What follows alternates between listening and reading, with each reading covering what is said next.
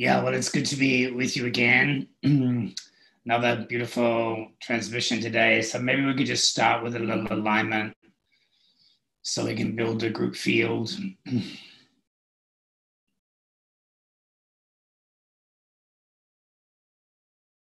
Just gently let the day go, all of the things your body mind's been busy with.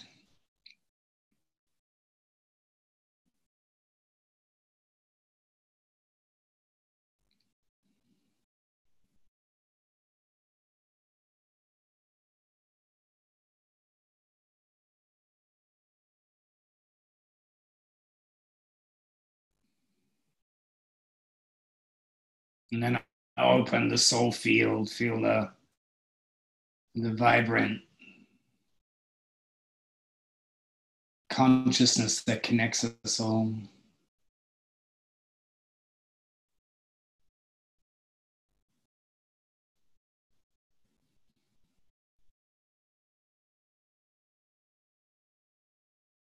And then coming deeply into your core, see if you can feel that dark core, that Shishumna, that radiant channel from the core of the earth to the core of the galaxy.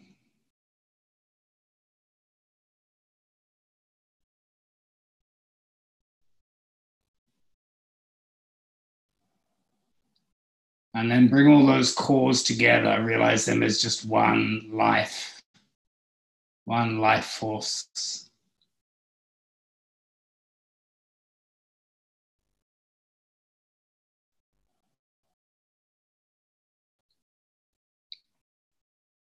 Just see if you can get a taste of that intimacy of when the cores of galaxies come together and all of the stars and all of the planets just pass through each other. Just vibrate that singularity.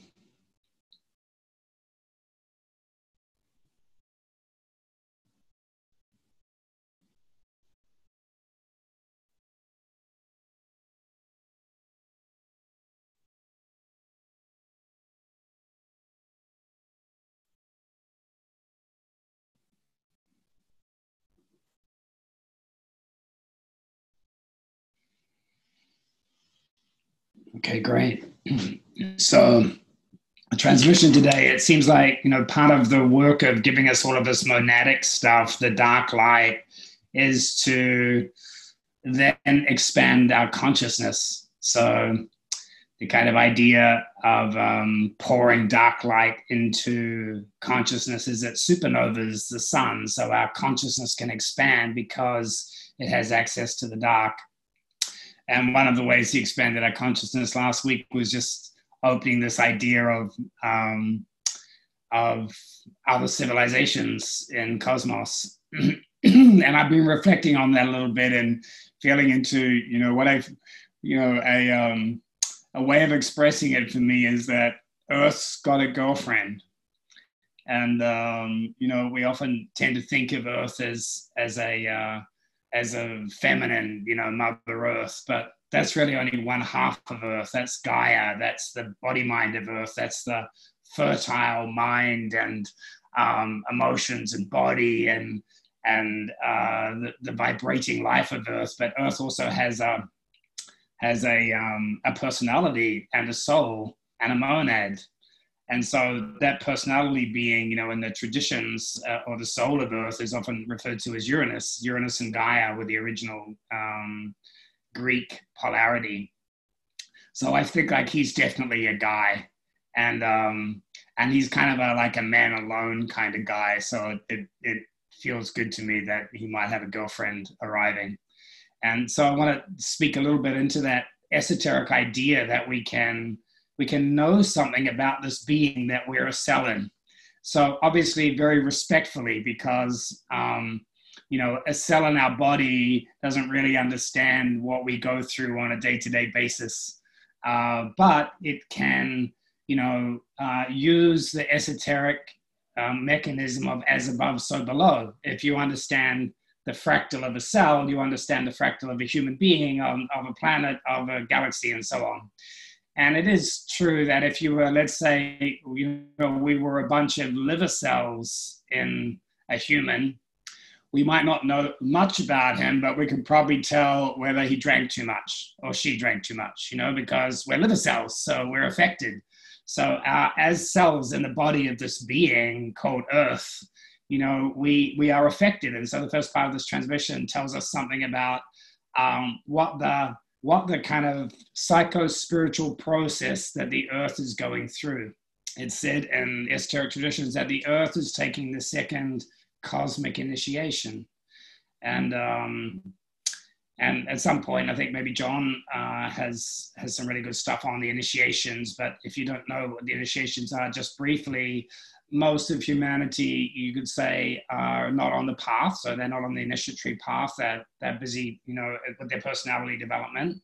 Once soul awakening takes place, then there is that born again phase, which is more the first degree, where there is a lot of heat and light, a lot of excitement about the divine that's awakening in the being, and a lot of desire to tell other people and convert other people and so on.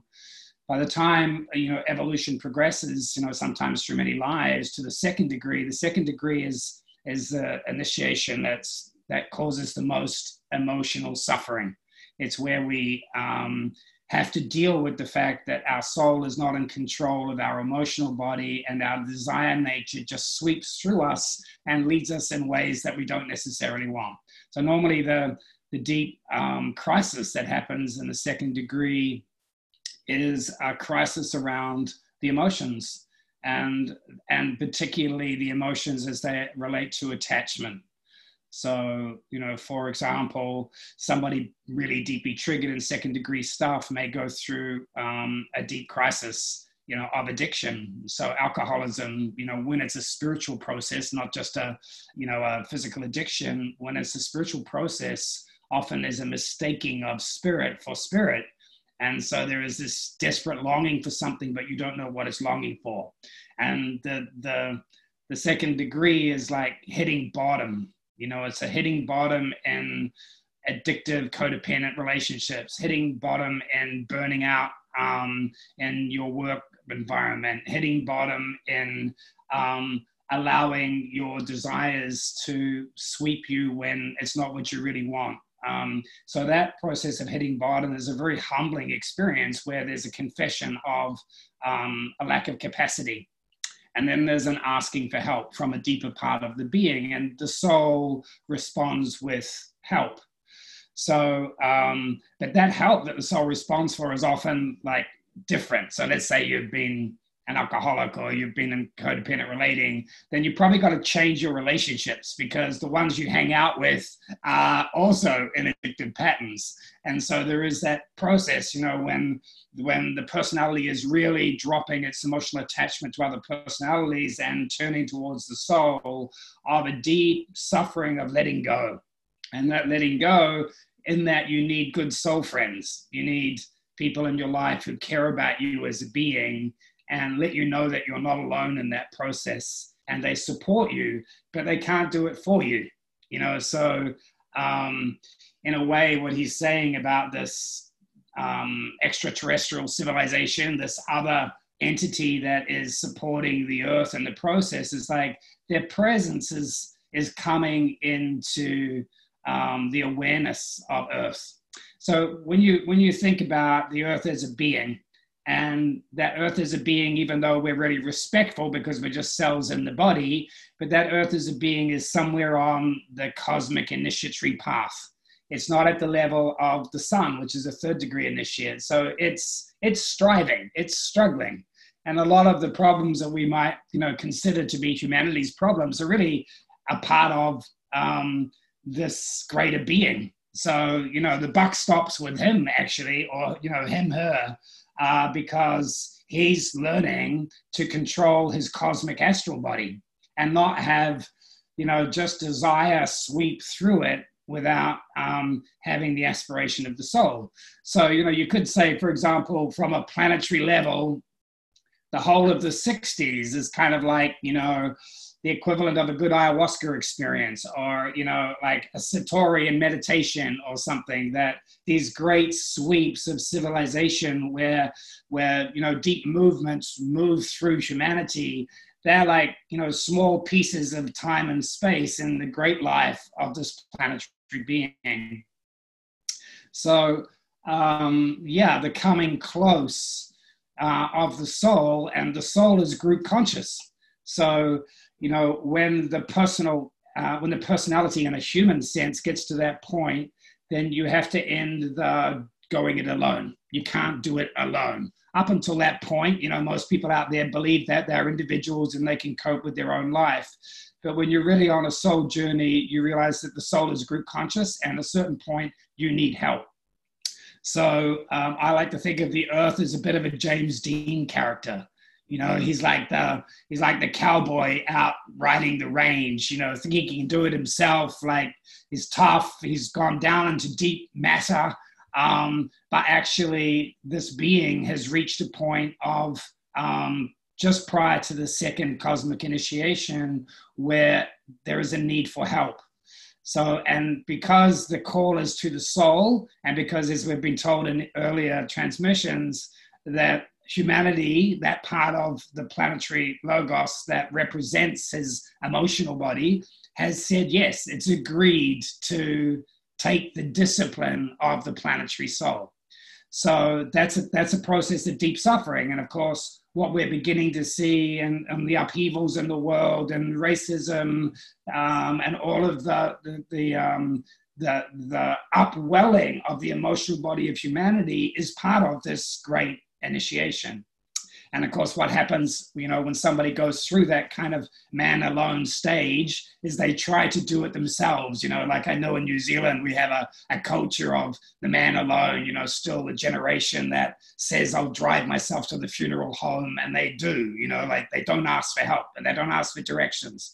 And, you know, maybe some Nordic cultures and other cultures have that strong as well.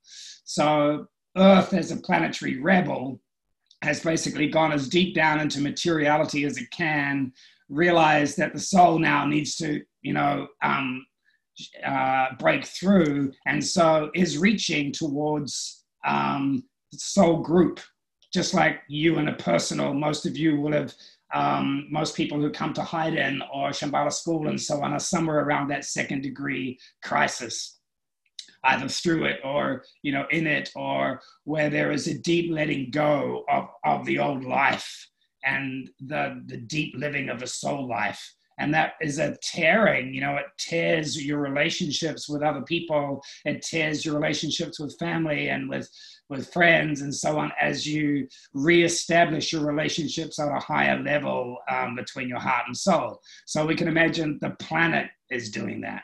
The planet is having to like let go of the you know, man alone culture and start to embrace the need for help.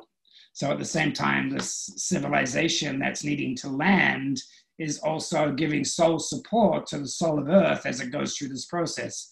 And because the soul is group conscious, then it connects to maybe many other planetary civilizations that are in similar stages of development.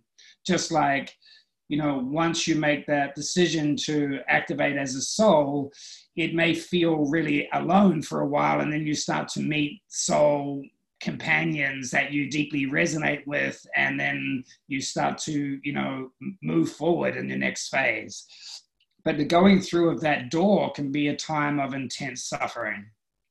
And one of the things that's most needed at that door of the second degree is an act of the will, which means that the monad has to come in.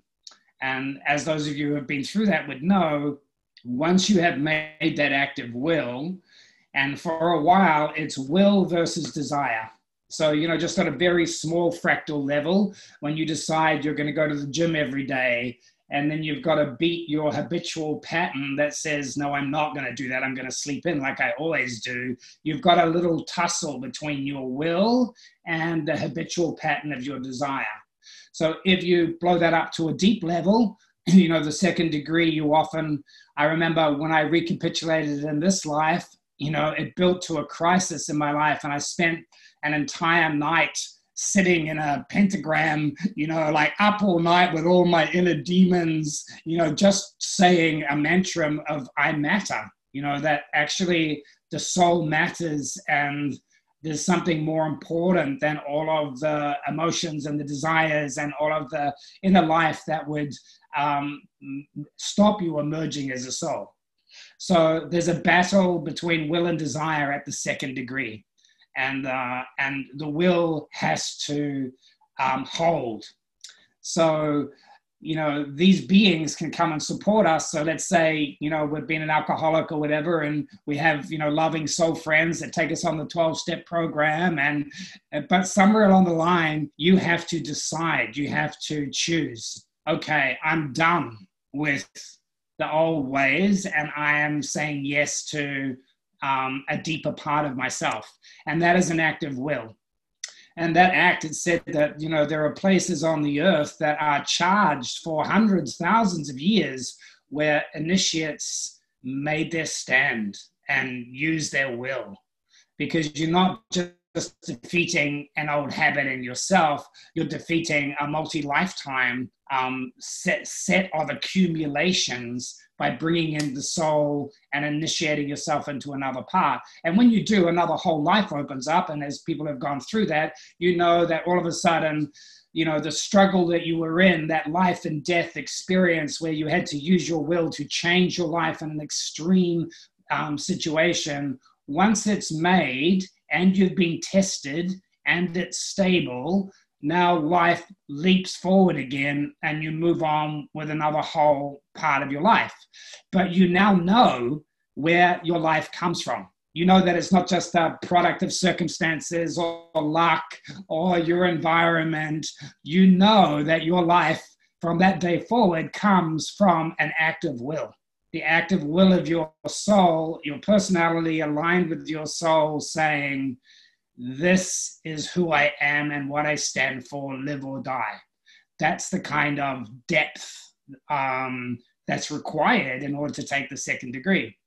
So the world is divided, and he's saying that there are millions of people who have taken the second degree now.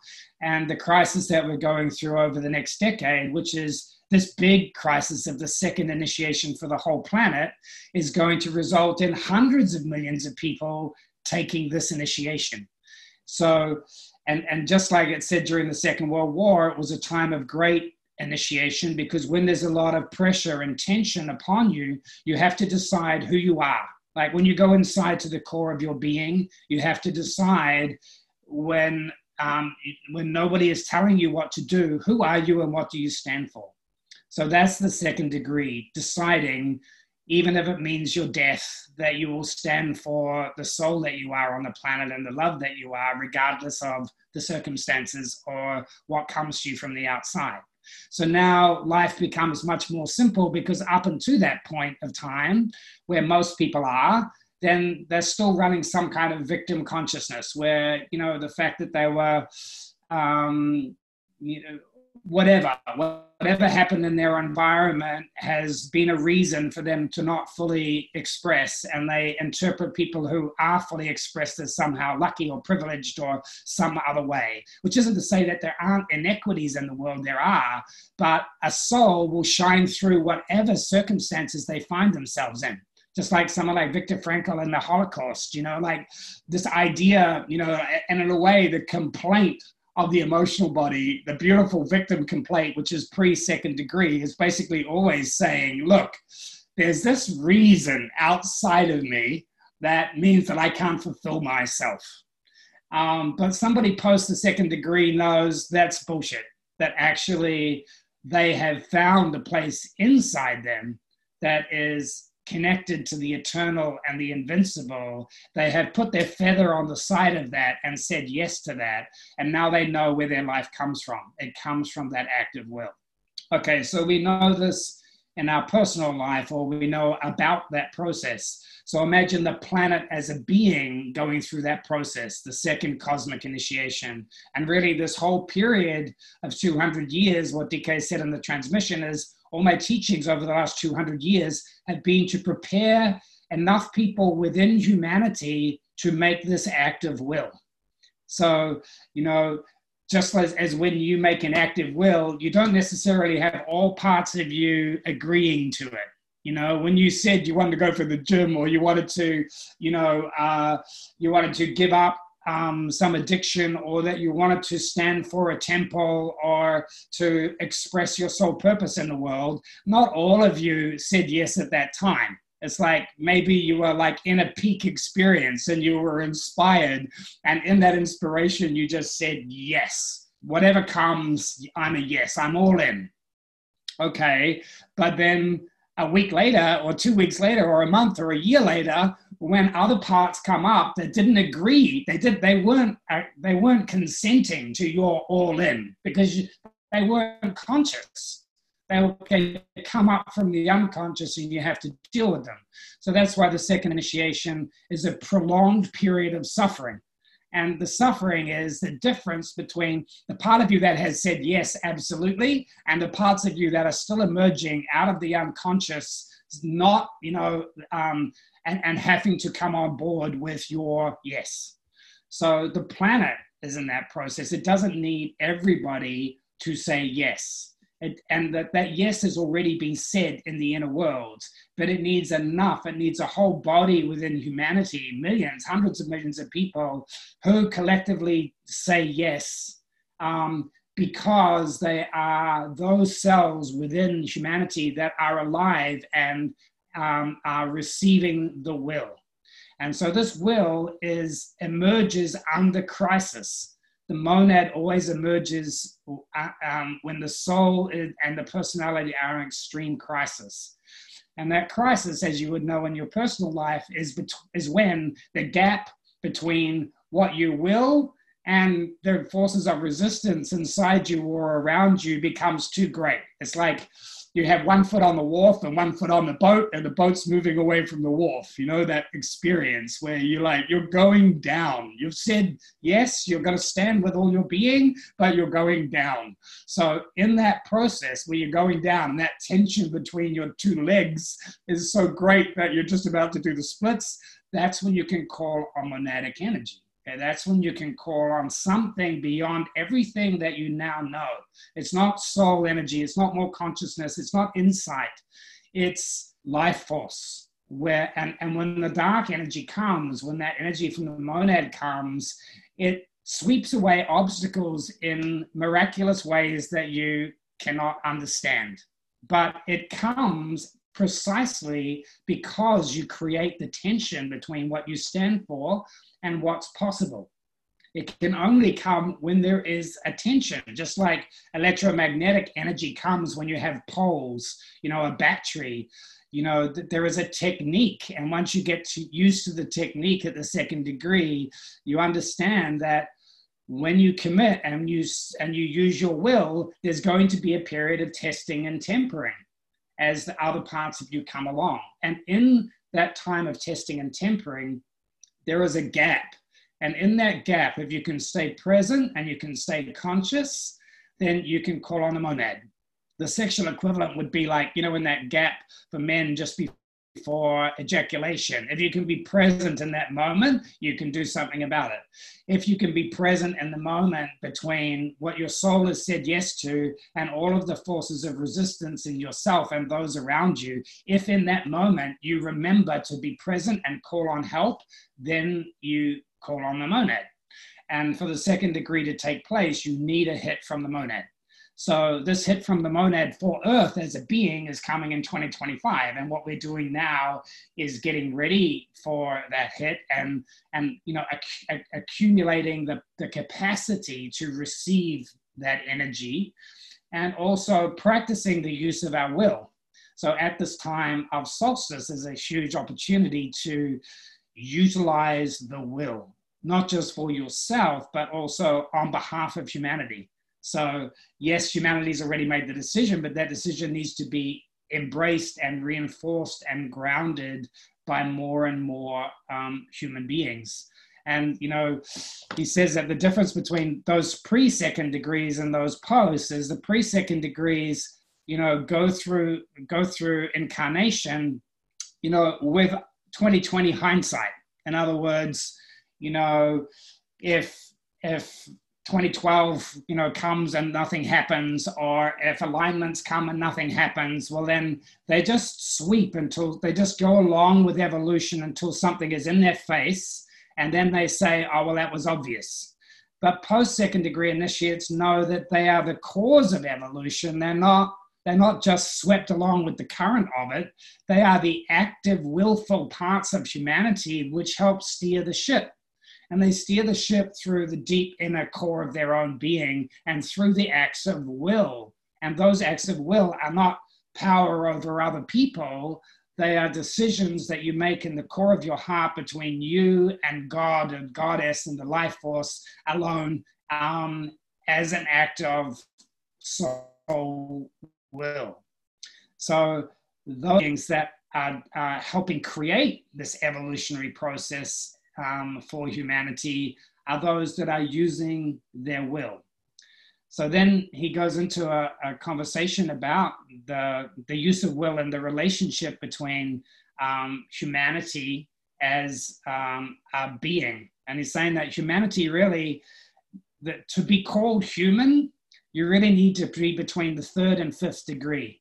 So in other words, a third degree initiate is a to us, a really advanced being, somebody who has really fused their soul and personality, awoken their kundalini, has initiated a piece of global work, and are stable in soul. So this is much rarer than a second degree initiate. And he says that's the beginning, like from cosmic perspectives, that's the beginning of being human.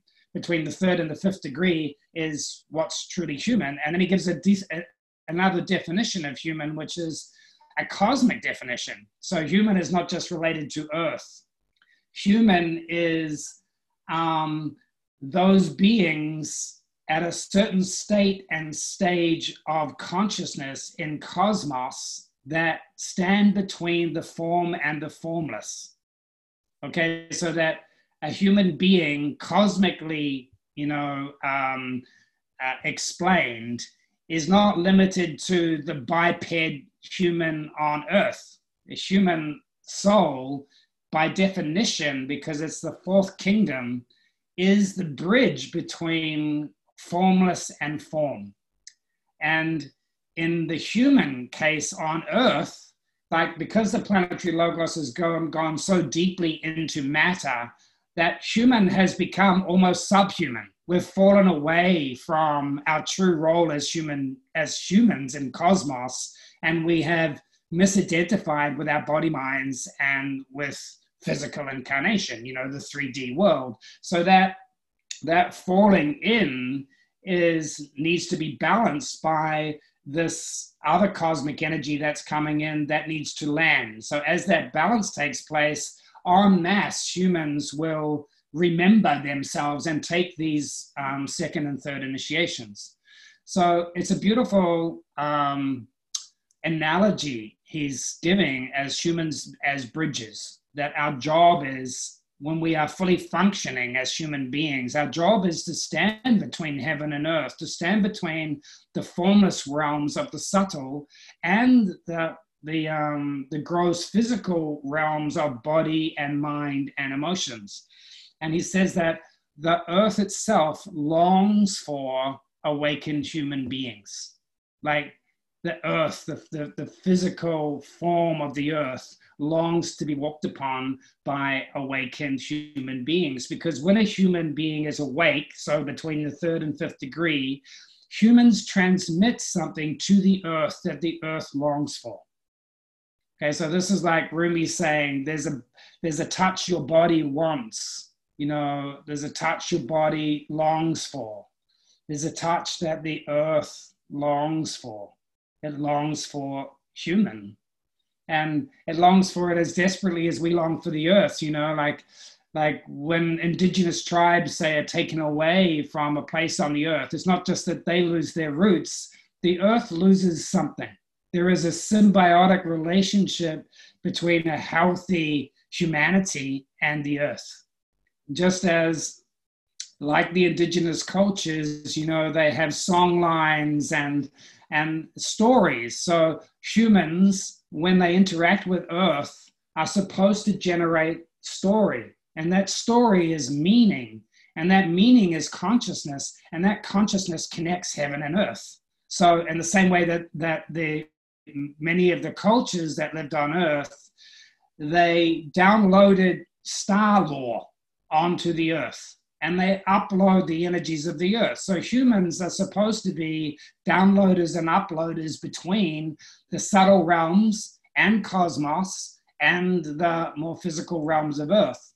And he talks about the fact that in the past, indigenous cultures worked the material of the Earth, and the Earth longs to be worked. It longs to be responded to in a sacred manner. And part of the problem with human civilization in the West is that we've lost that connection of the sacred working of the relationship with the Earth. And a classic example for me is Antarctica, like going to be in Antarctica and realize, okay, this is a continent that hasn't given birth to a human race. So in Star Wars, the seventh Pleiade is the one that's lost. And of the continents, Antarctica is the continent that hasn't given birth to an indigenous culture, which means that all of the poetry is still in the land. All of the stories is still in the land. It hasn't been worked. So I think that the Antarctica is going to be a very interesting continent for the next seventh ray, 2,000 years. And he does say in the transmission that when you work with the will, you work with the crown center, the heart, and the base. And these have a connection in the physical planet. In the etheric planet, maybe they relate to Kailash and Glastonbury and Lake Titicaca or the Egyptian school and the Irish school and the New Zealand school. But in the physical body of the Earth, that relates to the Arctic, the core of the Earth, and the Antarctic. And it says that the melting of the ice caps that are going on, I know in Siberia at the moment, they're having a huge heat wave, that the melting of the ice caps has something to do with the relationship between the 6th degree initiates, the 4th, and the 2nd. This process of the 2nd degree emotional crisis that Earth is going through will have something to do with those 3 centers on the planet, which is kind of interesting because if you think of what's happening on the Earth as a relationship between the monadic plane and the Buddhic plane and the astral plane. So in order to master the emotional plane for 2nd degree initiates all over the world, they need 4th degree initiates to hold that point within humanity that's open to Shambhala, which is 6th degree initiates, so that that initiation can take place. So it's an initiation of water in a deep way, of water and heart. The emotional body of humanity needs to be processed to the heart. And so that's one of the things that we can expect to see over the next decade is a deep upwelling of all of the repressed emotion so that it can be integrated into the heart center. So he referred to the solstice time too as a time when there is that alignment where we can use the will. And he specifically recommended crystals. So, last week was aliens, this week it's crystals. It's like getting very new age for me, but, what he was saying about crystals is that they're a mineral kingdom, and that just as there's a relationship between head and heart and base, the relation in the kingdoms is between Shambhala as crown, humanity as heart, and the mineral kingdom, which is why a lot of the old civilizations on Earth were anchored in stone, because they can hold the dark light. That dark light can anchor in stone. So when humans are conscious of being able to run the Sushumna or the dark light, they can use, they can drop the energy into the mineral kingdom. So he's suggesting light your fire, do your ritual or whatever, but then where the fire has burned, put the will that you stand for you and for humanity, and put it into a crystal and bury it into the earth there. And I must say in my own life, I can look back over 40 years now of doing things like carting rocks around the world and burying crystals. And in fact, there's a place at the moment in America where Shakara's just been, where we buried a crystal maybe 15 years ago on this site, which is flowering into another temple, because the act of will comes long before the manifestation. So again, people who are pre-second degree, they believe circumstances create reality. People who are awake souls know that the act of will comes first. It's the seed. And if that seed is planted clearly and strongly, then it inevitably manifests over time. So this, recognizing that we're a beginning of a decade of initiation for humanity, that 2025 is the midpoint of that. And so this decade, the use of the will, the trained use of the will and the dark light by core groups within humanity is going to be important to the initiatory process. So the solstice is a good time to begin to generate your own deep alignment with what it is that you live and die for, what it is that, you offer yourself as one cell within humanity, which is just one part of this being called Earth, which is just one part of cosmos. Like, what is that alignment where you can use your human free will, which is one of the greatest gifts that each of us has, for something, in alignment with something. And to do that as a conscious and deep act, and then to connect that with the earth itself and to land that in the earth and bury it in the earth, creates a powerful act. And I know even at Haydn, 20 years ago in 2000, when we put the stone mandala on the property, we also buried a time capsule. Everyone put their sacred jewels and wedding rings and so on and buried it in the earth. And then Haydn got sold. So I had to creep back in 7 years later and dig up everybody's thing, because it was a 7-year time capsule. But I remember looking back onto that and realizing the power of it, the power of that ceremony where we said, look, but we know it's here and we stand for it and we'll live and die for it, and we'll bury something in the earth, that's precious to us, and say, this is where we stand. And okay, it took 20 years to manifest, but it manifested. So it's that kind of process that you're in big time. You're not in the small personality, what's in it for me by next Friday. You're in the what's in it for humanity over the long term. In the same way that these temples, that yes, they're for us, but our job is to manifest them, but they're ready for the generations to come. They're a flow forward to the life which moves through generations rather than the little personality life. So he's starting to give technology for how to work with the new grid that's going to form on the earth.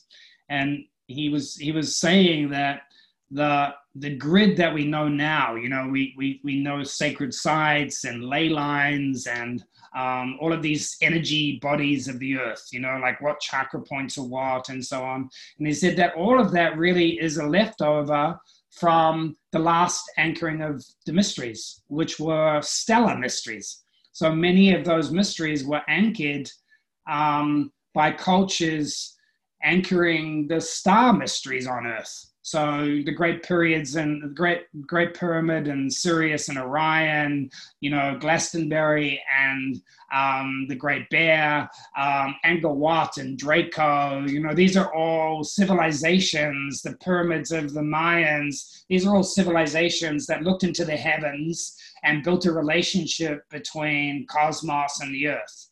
And he said, be careful when you think of sacred sites. They're not just places where the earth has upwelled a kind of energy, like, just the electromagnetic energy of earth that somehow causes amazing things to happen.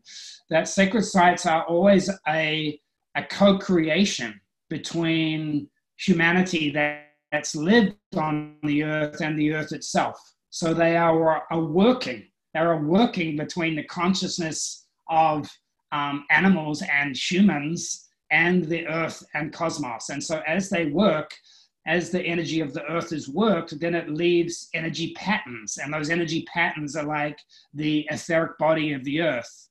And over time, now when you go and stand on a sacred site, you can have experiences because your chakra system has been activated by these deeper, longer currents, these civilizational currents. But he's saying that what's anchoring now, the grid that's anchoring now, of course, while it may work with and integrate with that energy electromagnetic grid of the earth, it's actually different. And it requires the anchoring of the dark light. So it's not just the stellar light, the light of consciousness, the Pleiades or whatever. It's the black hole light. It's the galaxy's light. It's the dark matter, dark energy light. It's that level of monadic relationship to cosmos, which needs to be anchored in the new temples. So that, for most of the temples in the last mystery schools, the sun was at the center. The principle of consciousness was at the center, and it gave birth to things like Pythagoras and the Pythagorean mystery school really got into mathematics and sacred geometry and the deep consciousness mysteries. But he's saying that the center of the coming temples will be dark. That each temple, even though it will have a different expression, a ray expression, the core of it will be Shambhala. And that Shambhala energy is the same energy as the black hole. It lives at the core of all things. So this must live at the core of these temples. And that energy moves through the earth in different ways than the electromagnetic energy of chakras or the light body. So one of the ways he said that moves through the earth is directly through matter. So we can think of like the electromagnetic fields, the ley lines and so on as passing over the surface of the earth. They're like the chi or the flows of energy. But that the dark light passes through matter. So instead of like this web of energy going around the earth, the dark light goes through the earth. I said, pay particular attention to places on the earth that are polar opposites. Just like when you're working with the monad in your astrology chart, you look for the polar opposite. Earth and the sun are opposite. So look for those places that go through the core of the earth, that a line between them goes through the core, because the equivalent to Shambhala energy being at the center of every temple is the core of the earth energy also needs to be at the center. There needs to be a deep marriage between that Shambhalic energy of the black hole and the core of the earth at the core of each temple or mystery school. So he also said, look at geometry, and in particular the geometry of the tetrahedron and the star tetrahedron, of the octahedron and the star tetrahedron may be relevant in terms of the planet. So, like I remember once I got a planet Earth and put a large octahedron on it and a tetrahedron on it to see like where are these points on the globe that if they were all activated together, that might have relevance to the awakening of the core. But the main thing he said is that the process of evolving a dark culture and a dark grid and these new temples landing, which will provide the monadic core for the civilization that's coming, that this process is a revelatory process. So it's not an envisioning process. It's not like having a master map of resonance and energies and then going where the map says.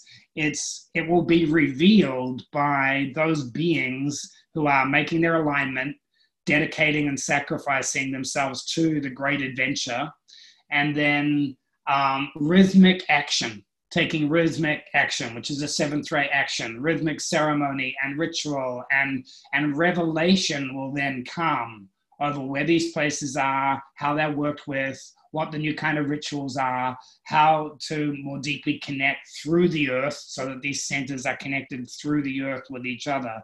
So some glimpses into this coming culture of the dark grid on earth that is not the same as the light grid. So it may not even be in the same places where the old, ley lines and energy centers and so on are. But it will be activated by the relationship of awake human beings connecting with cosmos in a much deeper way into the dark energies of cosmos and building the story, the meaningful story between cosmos and Earth. And of course, those realms in cosmos have their subtle level correspondences. So the black hole is not the monad, it's just the symbol in the universe of the monad. The monad's outside the time-space universe. So these are symbols that we're referring to, but those symbols carry potent correspondences to the realities. So as we're, getting involved in these transmissions, and the emergence of the dark, like what is the dark? What is the core? What is the monad? What are the ways that we connect with it? How do we develop it? How do we grow it? How do we monadically relate with each other? And then how do we sacrifice and, grow the monad through offering up? Then a culture will start to form that will have the monad at its core. And that this culture has to flow from 6th degree initiates through 4th degree initiates into 2nd degree initiates, of which there'll be hundreds of millions. So then he gave that image of the coming culture, a monadic culture. If you took the image of the earth, it's like the 6th degree initiates, the monadic energy will be like the core. The 4th degree initiates are like the mantle, and the crust will be the 2nd degree initiates, those who are standing in the world with their emotions and their hearts linked to the soul. And that they'll actually be the ones who bring the outer change. And, you can see we're in that process deeply in the world now, where some people, it feels for them life or death, that they are on the planet for this moment, for this time, and that if they don't show up and stand for what it is that really matters to them, whether that's Black Lives people or whether it's souls or whatever it is for each individual, that if you don't show up and stand up for it, then your life is meaningless. So this is going to get greater and greater, whether it's the battle for the soul of America or over the next decade, this internal tension or pressure as this big being, this planetary logos goes through or is on the way through the second cosmic initiation, then as above, so below, our own beings feel this deep pressure on the inside. And that emergent pressure through the core of your heart, through the core of your soul, to show up for what it is that you are as a being within that being becomes a tremendous pressure. And it's something that's not, it's not seen. Like we're often on the world, we're talking about still what politicians and business people and so on can do to change the environment so that we have better lives. But there's very little talk about the psycho-spiritual process of what's happening inside people. And that what's happening inside people is arguably much more important on the planet than what's happening outside. Of course, the environment and everything else, but these are like tremendous pressures that are allowing us to go through initiation. And sometimes when you're going through an initiatory process, you don't function that well in the outer world. Like, that time when you were like barely hanging on by your fingernails to your consciousness, and you couldn't, you could barely wash yourself, let alone actually, have a conversation with your mother, because inside you were going through tremendous spiritual emergency. And so if we think of the planet as that as well, in times of spiritual emergency, maybe we don't pay great attention to our environment because it feels like life and death on the inside. And that process is just beginning. This decade-long process is really beginning. So we are in it. And knowing something about it, is both useful in terms of the as above, so below, like the relationship between the big picture and us. And it's also useful in terms of where are those sources of aid and help that we can go to. We can go to each other through the process of monadic relating. We can go directly to the Shambhala, or this energy that connects to the black hole core of the galaxy and to the black emptiness of the universe. We can go to the earth itself. So what he's saying that, that we begin on solstice and then flow through for the next decade is marry the darkness at the core of consciousness, the monad, with the darkness and the core of the earth. And when you can marry those two energies, then use your will to ground the culture of the soul on earth. And so you can go to those sources that are non-human. You can go to the expansion of the soul of earth now to its cosmic soul family. So there is support, not just for human beings from the soul, but from the cosmic soul. And so that's in the realm of consciousness. And you can go to the animal and mineral and vegetable kingdom. It's like, the whole planet is involved in this initiatory process. And those beings, the spiritual life of matter and of forests and of the animal kingdoms, they are really banking on humans to make this initiatory process, because humans sit at the middle kingdom. So you can draw shamanic help. You can draw help from the consciousness sources. And then you can go beyond those. You can go through consciousness into the dark light, into the monadic. And if you want to really access monadic power, it's not through meditation practice or, whatever, all those things can help. It's through setting up enough tension between what you stand for and what is. Like that is the technique par excellence of calling forth the monad, is create tension in your own being between what you stand for, your destiny, where you're going, what you really are for, and the reality around you of how you really know that you currently operate. And so if you create enough tension between those and you hold that tension, that draws forth monadic power, draws forth the dark light. It's, so you call it forth with your life. You call it forth with the tension of your heart between who you know you have to be and who you currently are. So that tension is also what humanity is going to have to face. And we are already facing the difference between how we know it should be and how it is. Like the great despair people feel about the leadership on the planet and about the state of the environment and everything is the beginning of this huge gap. And the gap is missing the will, okay? Because we all have been educated. Enough people know about climate change and all of the other big problems on the planet. It's not that that there is not enough information or education about what to do. There's just a lack of will. There's a lack of the capacity for human beings to truly show up in their own lives and be the solution to the problems that are missing. And there's still a desire that things will happen. If you just, let it be, then everything will unfold on its own. But that act of the will has to be taken up between the secondary initiates of the world. So it's an enormous opportunity on a planet. If you happen to be on a planet and on Earth at this point, and you're interested in the initiatory process, then you have an enormous opportunity because your own soul journey is lined up with this decade-long initiation that the planet's having. So if you go in eyes wide open and you have enough love to serve humanity, and you have enough of a thrill seeker in you to want to supernova your soul journey, then you can put yourself between those two worlds, the world that humanity's in now and the world that's going to emerge in another decade or two. So you can be a bridge. And one of the beautiful analogies he gave of humanity as a being is that humanity as a fourth kingdom in cosmos is a bridge. We're a bridge between kingdoms. Our job is to hold the tension of opposites, of the formless and the form. And he gave the analogy of the honeybee.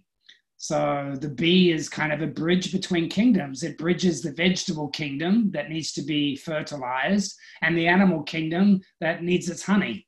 So it goes about its business, but that business results in a bridging relationship between two kingdoms.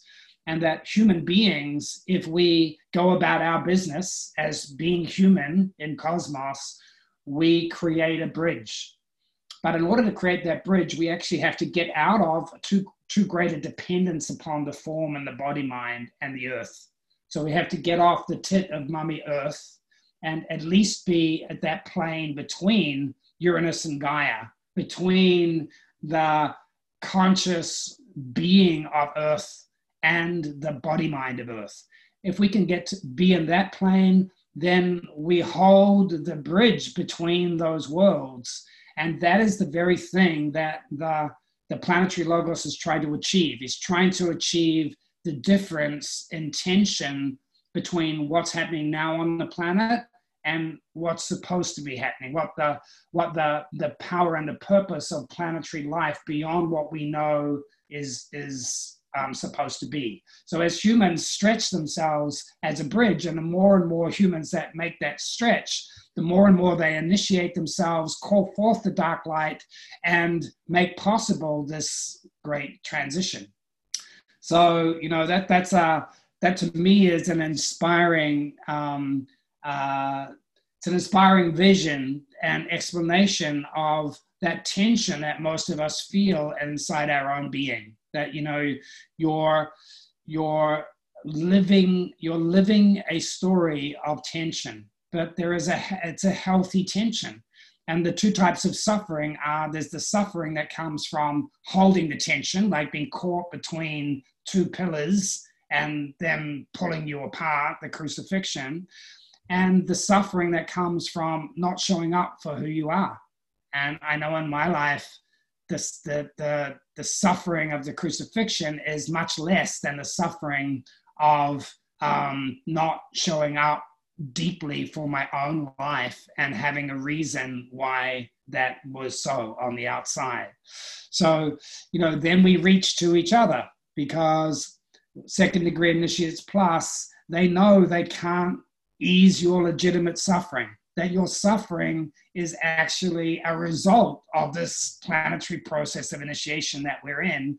And it's a suffering that you are choosing. Okay, because if you've used your will, you've basically said, yes, I'm in.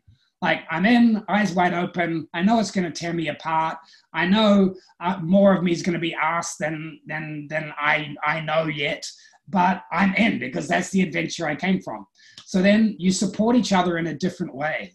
You support each other to hold the tension, to be in that tension, to use the will to support each other, to lovingly support each other in that process. You can't take the weight of the individual soul's journey, but that you can be in solidarity with it. You can be in deep compassion, which brings me back to that image of, you know, the extraterrestrial civilization. You know, what I'm feeling about that is that that's the drawing close of cosmic compassion.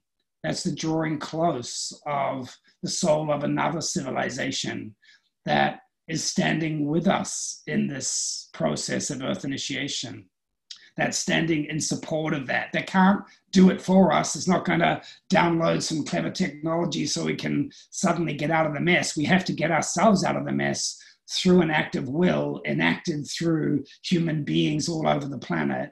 But we are having energy that comes to stand with us and believes in us and supports us and has an investment in us making the choices that we have to make in order to progress through this next evolutionary stage. So yeah, the excitement of the perspective of the decade ahead and of the challenge, you know, the huge challenge, and also that when we go through it, he's saying that there will be a huge acceleration in planetary evolution. So, and as you know, if you look back into your own life, there were times where you were in spiritual emergency. And probably the best thing that you could have done is not go to a psychologist who just told you to go back to work and forget about it, but actually have the support of somebody who'd been through that process before, who had compassion for you and encouraged you to keep doing your inner work and to hold through that process until you broke through on the other side. When you were in that process, you probably couldn't do much in your life. you probably just barely made it from dawn till dusk. But after you went through that process and you brought your will in and something deeply shifted, then all of a sudden, all of the synchronicities happened, all of the resonances happened, and you opened up.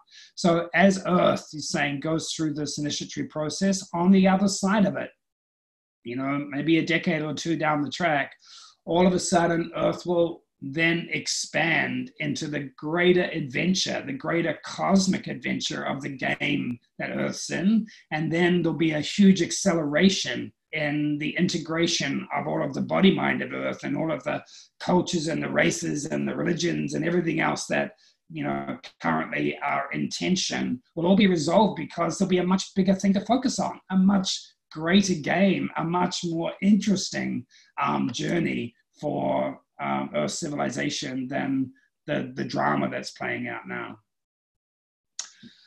Okay, so that's the essence of the transmission today. And so maybe just take a moment and we'll just let that wash through and feel like where it hits you, where it resonates with what's going on inside you. And then we'll just open up for some sharing.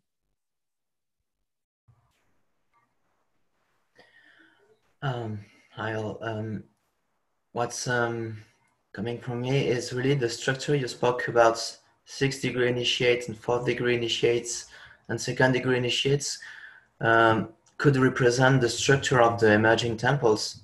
And I was wondering how you were picturing the intrication between the 4th and the 6th-degree initiate in terms of externalization or the process. So could you repeat that last question, Oliver? I'm sorry. The last question. How did I see? How could you picture the process and the intrication between the 4th-degree initiate and the 6th-degree initiates in terms of externalization? Or how do you picture the presence of the 6th-degree initiate at the center of the temple? Yeah.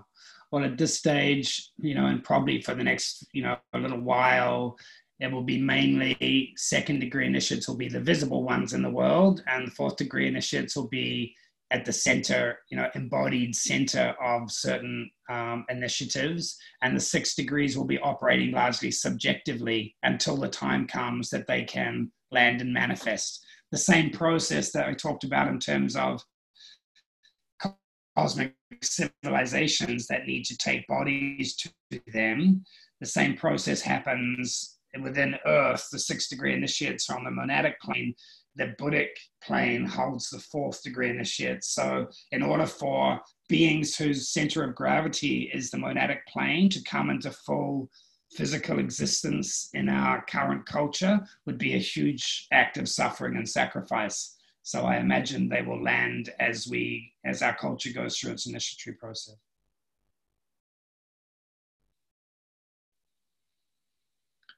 Okay, other questions or observations? Yeah, I've got a question, Bruce. So you mentioned in regards to the monad being somewhere between what you stand for and what is.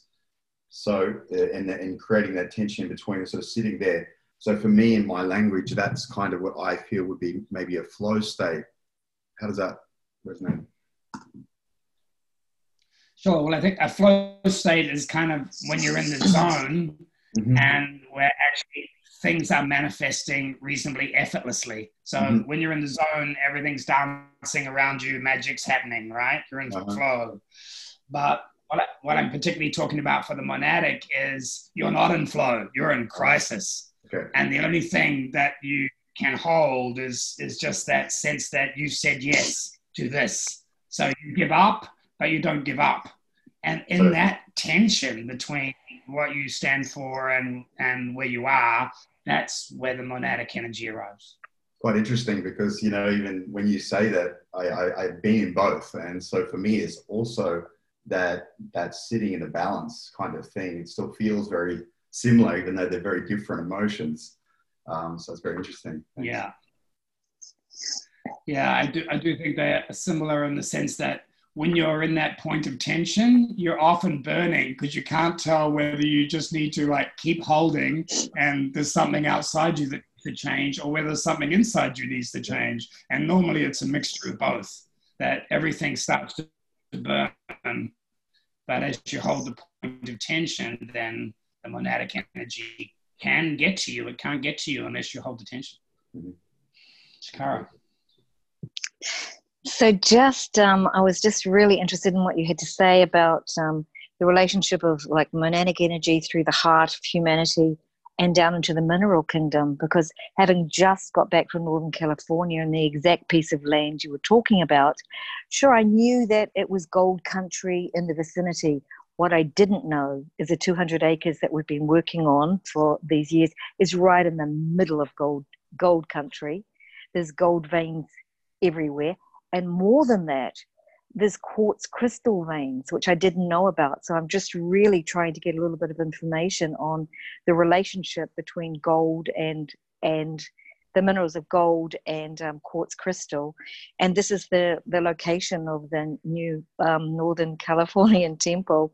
And so I am very excited about it, and also wanting to kind of understand more about the different relationships and the incoming monadic energy, galactic, cosmic, universal energy that are pouring in at the moment, and the way they would be anchoring or amplifying in places like this. Yeah, that's beautiful. And I'm thinking also of Alto Paraiso in Brazil and all of the courts there. And also when we were in Mongolia, Sharon, and all of those old dinosaur bones, and there was a very high iron content. Everything was red in that section of the Gobi Desert. And that's where the lightning was hitting all of the time. Remember, it's like lightning was pouring in there for some reason, attracted to the iron ore of the Gobi. So yeah, the mysteries of the Manu, the mysteries of the relationship of Shambhala with the crust of the earth and what's inside the earth, I think will, still be to be revealed. But that black dragon energy, awakening that in temples and working with the dark energy in the earth, I think is what initiates ahead of us will have to do. Beautiful.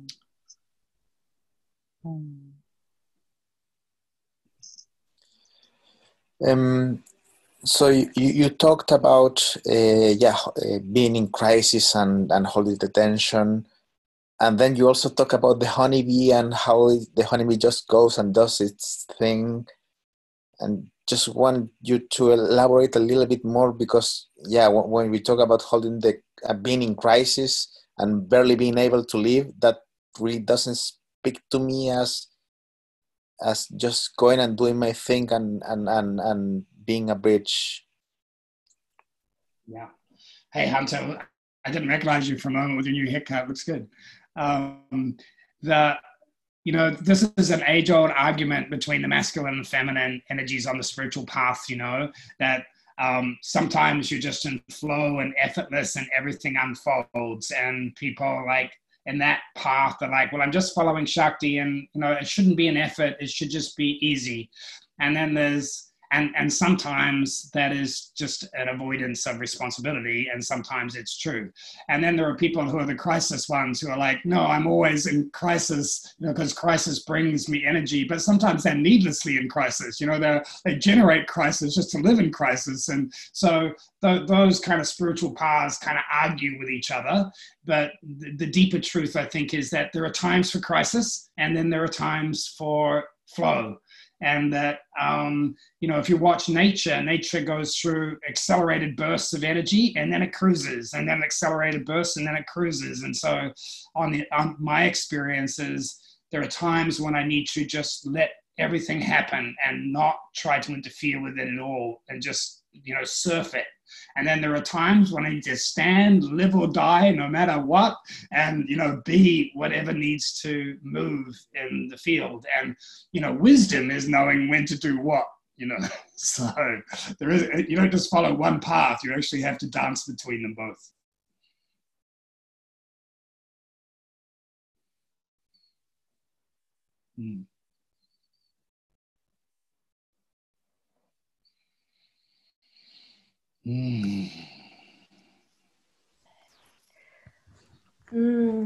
Thank you. I feel that just nailed something, and it's like I can feel in my life this the tension has been where I just want to be in the heart of the soul initiation work always, and like not just be part of that, but then be part of others' initiations and just be at the center of that always. And then also realizing that there's a time to extend and hand outwards to the rest of the world, and how that may look like is only revealing itself more and more. And I can feel the tension in myself that just wants to be in the center of the temple, and another part that knows it's time, because there's the rest of humanity and things are revealed that are saying people are not eating, people are suffering. So what are those ways? But I also don't want to feel that I'm going out as savior, I'm in the doing, to continue holding that central electrical lightning rod at the center of the temple. And so I could feel that deep tension in myself, and the longing there that I'm able to be and dance with both in my life. So I'm starting to, for the first time, to really realize what the power of this alignment coming up and how it will shape the next decade if I'm holding that and at the same time extending myself outwards. And it's not just my selfish will for me, but I'm actually holding this will for the collective too. So thank you. Wow. Mm. Yeah, it's so beautiful, you know, what he says about the dark path is that it's revelatory. And what that means is you can't figure it out. And I know most of us really torment ourselves with the shoulds, you know, like, should I be more polyamorous? Should I be more monogamous? Should I, like, you know, go out and, you know, serve the world? Or should I, like, do my inner work? Or all of this stuff that is always going on inside us. And the beautiful thing is that the dark path it's a yes to all of that and a no to all of that. It's got nothing to do with following a way or a path. It's got to do with being so in tune in the core of your own being with the dark that you can live in the paradox. And, you know, like, it feels like most of humanity is stuck somewhere between CNN and Fox News, that they think that their opinions will help them, that actually if they can just have the right opinions about what's going on in the world, then somehow they can kind of control it. But actually, it's got nothing to do with their opinions. Their opinions are just ways of, like, trying to stay safe. And our opinions about our spiritual path and development also really don't have anything to do with it. And my experience, and I know yours also, Yasmin, is that when push comes to shove, I watch what I do. And what I do in crisis is often nothing to do with what I think. It's got to do with actually, in those moments, I have to learn to deeply trust that I will know, and that there is no preparation for it. There is no way of understanding it. The understanding will come after. The deep uncertainty and trust in that is the path. So it's you know, not for the faint-hearted, but it's a beautiful path when you get used to it more. I'd like to say something about the one of the things I learned earlier on was that Earth in a sort of local cosmic neighborhood was a non-sacred planet. And I found that really quite hard to sort of digest at first. It says a lot about my spiritual ego, but if you have a look around at what goes on, you know, the constant wars and the way we treat the different kingdoms and nature, etc., then part of my journey at the moment is really a deep acceptance and surrender into the non-sacred aspects of my own nature. And of course, we've all been doing shadow work and that, but it seems a particularly good time to just drink another cup of that poison and another bite of that pie.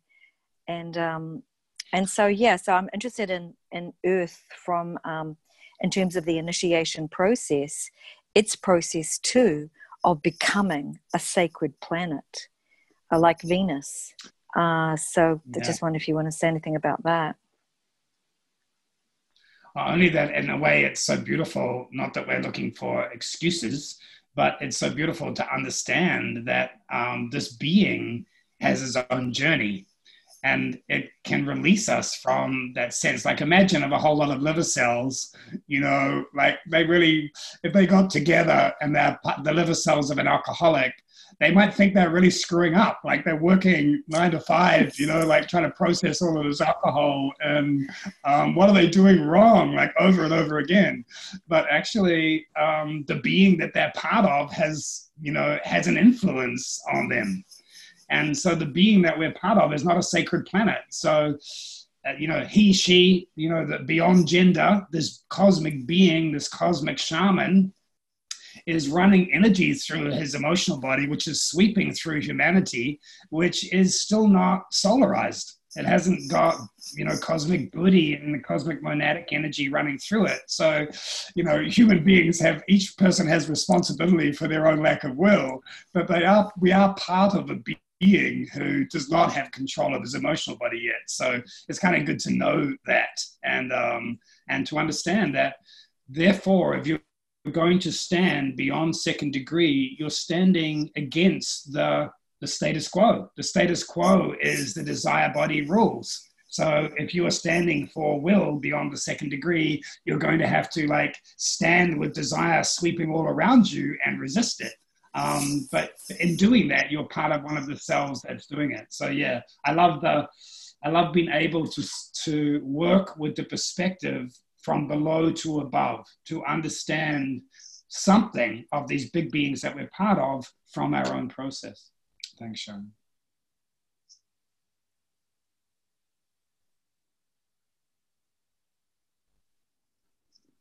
Okay, so this is the last transmission before solstice. And, you know, I hope that in some ways, I feel like so many of these transmissions have been given again at this time, started up again in order to help prepare, you know, for this next decade, so that we can have some sense of what we're living through, some perspective of what we're living through, and it kind of makes it easier to embrace it with that perspective, or it does for me anyway. And also some very practical hints about how most efficiently to use our energy, and specifically to use the dark energy, to use the Shushumna, to use that link between the monad and the black dragon energy in the core of the earth, to not worry so much about consciousness, to let the rest of humanity argue about the rights and wrongs of consciousness, but to move more deeply into the energy behind consciousness, the energy that's coiled up in matter and coiled up in the monad, and begin to use that willfully. You know, he does say that we have no idea the power of groups that can begin to wield this energy. It's very different from, you know, like it's interesting, as soon as we had crystals this week and aliens last week, you know, like I remember going to like a psychic fair or something one day and, you know, sitting with everybody in the realms of light.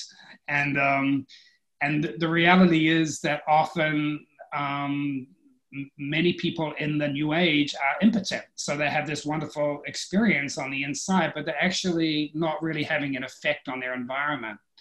Whereas people who have gone down and done their embodiment work, they've done their dark work as well as their light work. Now, when they marry the two together, when they marry this cosmic consciousness, which is the realms of light, with the power of being deeply in the body and the shamanic connection to the earth, now we will start to see power. And that power is different. It's new. It comes from the use of the will and humans being lightning rods between those two energies, like being the bridges between them.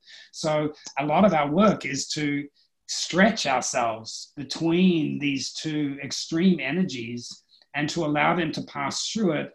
And when they pass through us into the earth. So wherever you are on solstice, see if you can, you know, find time to be on the earth where you're called, you know, where you have a sense that the earth wants you. Remember, I said the earth longs for awake human beings. It receives a kind of nourishment, an elixir from them if they are connected. So notice where you're called on the earth, and in a way, allow yourself, like if your prayer is, look, let me be a bridge between the earth and cosmos. Let me be a bridge between where humanity is and where it needs to get to in the next decade. Let me be a bridge between my karma and my destiny. Let me be the connecting energy between poles, and then allow that energy to move through you. And as it's moving through you, of course, it has effects on your consciousness. Your consciousness expands. You have peak experiences, but those peak experiences aren't entertainment. They're not recreation. Those peak experiences are so that you can use your will at those peak experiences to help direct those energies. And the earth needs awake human beings to do that. So find a place on the earth, the time of those of you who are doing the 12-hour vigil, like to be to be in the asana, or the attitude of being a cell within humanity that the big being of earth can use at this time to help begin the process of using the will to break the hold of the emotional body. And you know what it's like in your own life.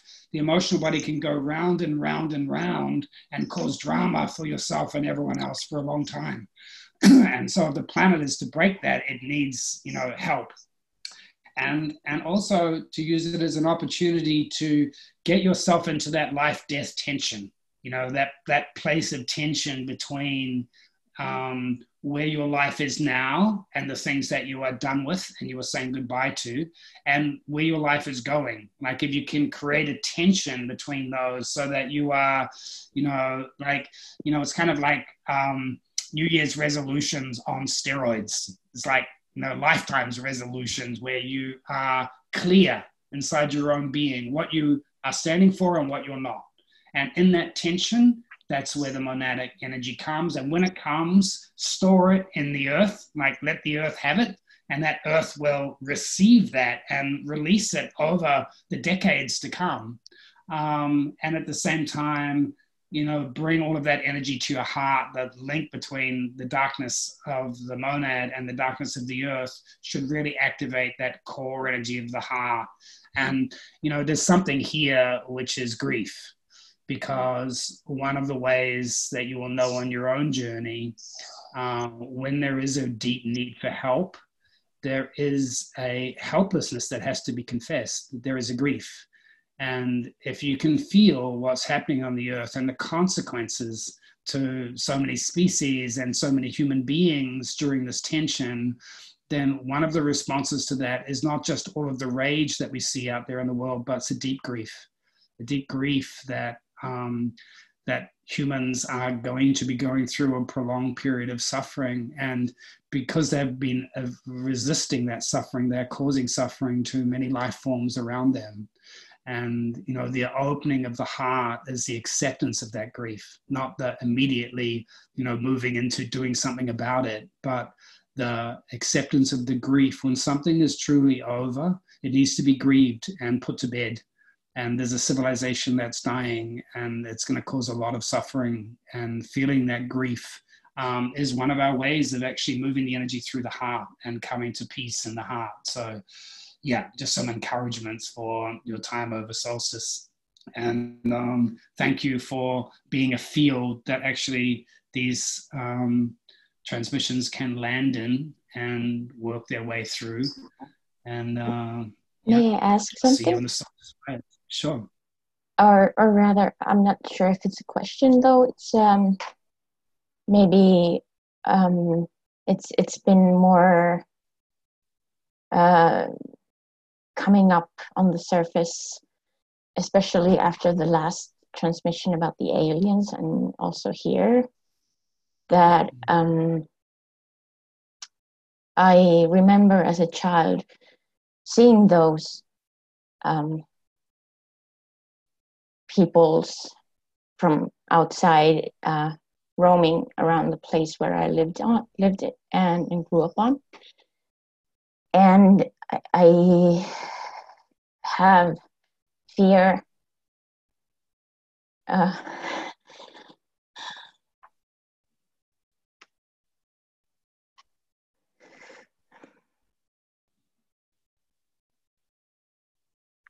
fear from that time.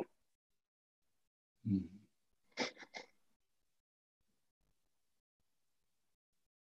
And I've also witnessed them through other people in my adult life. And I guess I would just like you to elaborate more on the thing that you said, that in the transmission it was said that they are friendly. Mm. And how do I know the difference to what I'm consenting to? Mm. Yeah, well, thank you for bringing your vulnerability. I can feel your fear, and it is always terrifying in a way to open ourselves to anything beyond what we know, because how do we know that actually what we're opening to is safe for us? And particularly, most of us have had that trust over and over again in life. So it becomes then, keep everything out, or how do we know who to trust? Because most of us are trust abused. So for me, the answer is the heart, like that place you're feeling now, your vulnerability and your helplessness is a sign and something that you can use, because these energies will never break your consent. They won't force themselves into your energy or space.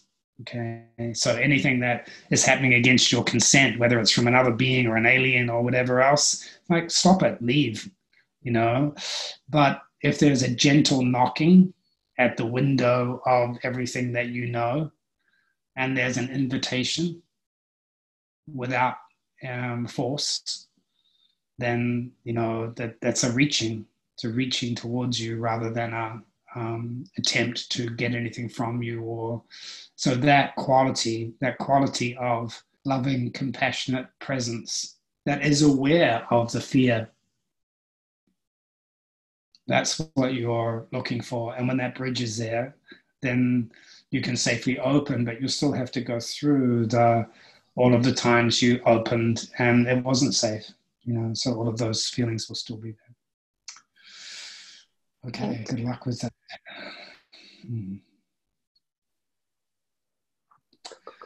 All right, beautiful to see you all. Bruce, and feel you. Bruce, can you hear me? Yeah, go ahead. Thank you. I can. Who's that? It's Taki. Taki, hi. Hi, Timo. Looks like you've come back from your boating adventure. Yes, we've landed and we're not getting up for a while. But aside from us, I just want to say, I've been in tears over the past several minutes. I don't know. Anyway, just thank you for the past over 20 years of your relentless bell toll ringing and translating through your own lived experience in a way that we can chew and swallow and integrate what comes through an incredible being, DK, to land here and you being that bridge consistently and relentlessly. And it's just, so much gratitude and so much love for what you do and what you sacrifice and what you hold and what you love and what you show and inspire and all of us and whoever we touch and so on and so on. So just before solstice, thank you. Thank you, Taki. Appreciate your love. And, I also appreciate being able to, just like this transmission, is not be alone in this, like to find the parts of us all over the world that are willing and open themselves to receive these transmissions that are so available for us right now. So much help is available, and I'll often, what's in the way is really our capacity to trust. So it really helps to have other humans that we can trust, to help build a bridge. And that's what I know you're doing for so many people. See you in the solstice fires. Much love. Thank you, Bruce. Hi, Judith. Thank you, Bruce. Love you. Yeah. Hi, Ayla. And everybody at Haydn, I'm not going to be there, but I've dug a fire pit in my stone circle up here, my circle of 8 standing stones, and I'm going to, connect with the stone mandala at Haydn from here. And I just love this feeling that we are one being around the world in all of these different places with one heart and one life. Okay, see you in the inner. Bye. Love you.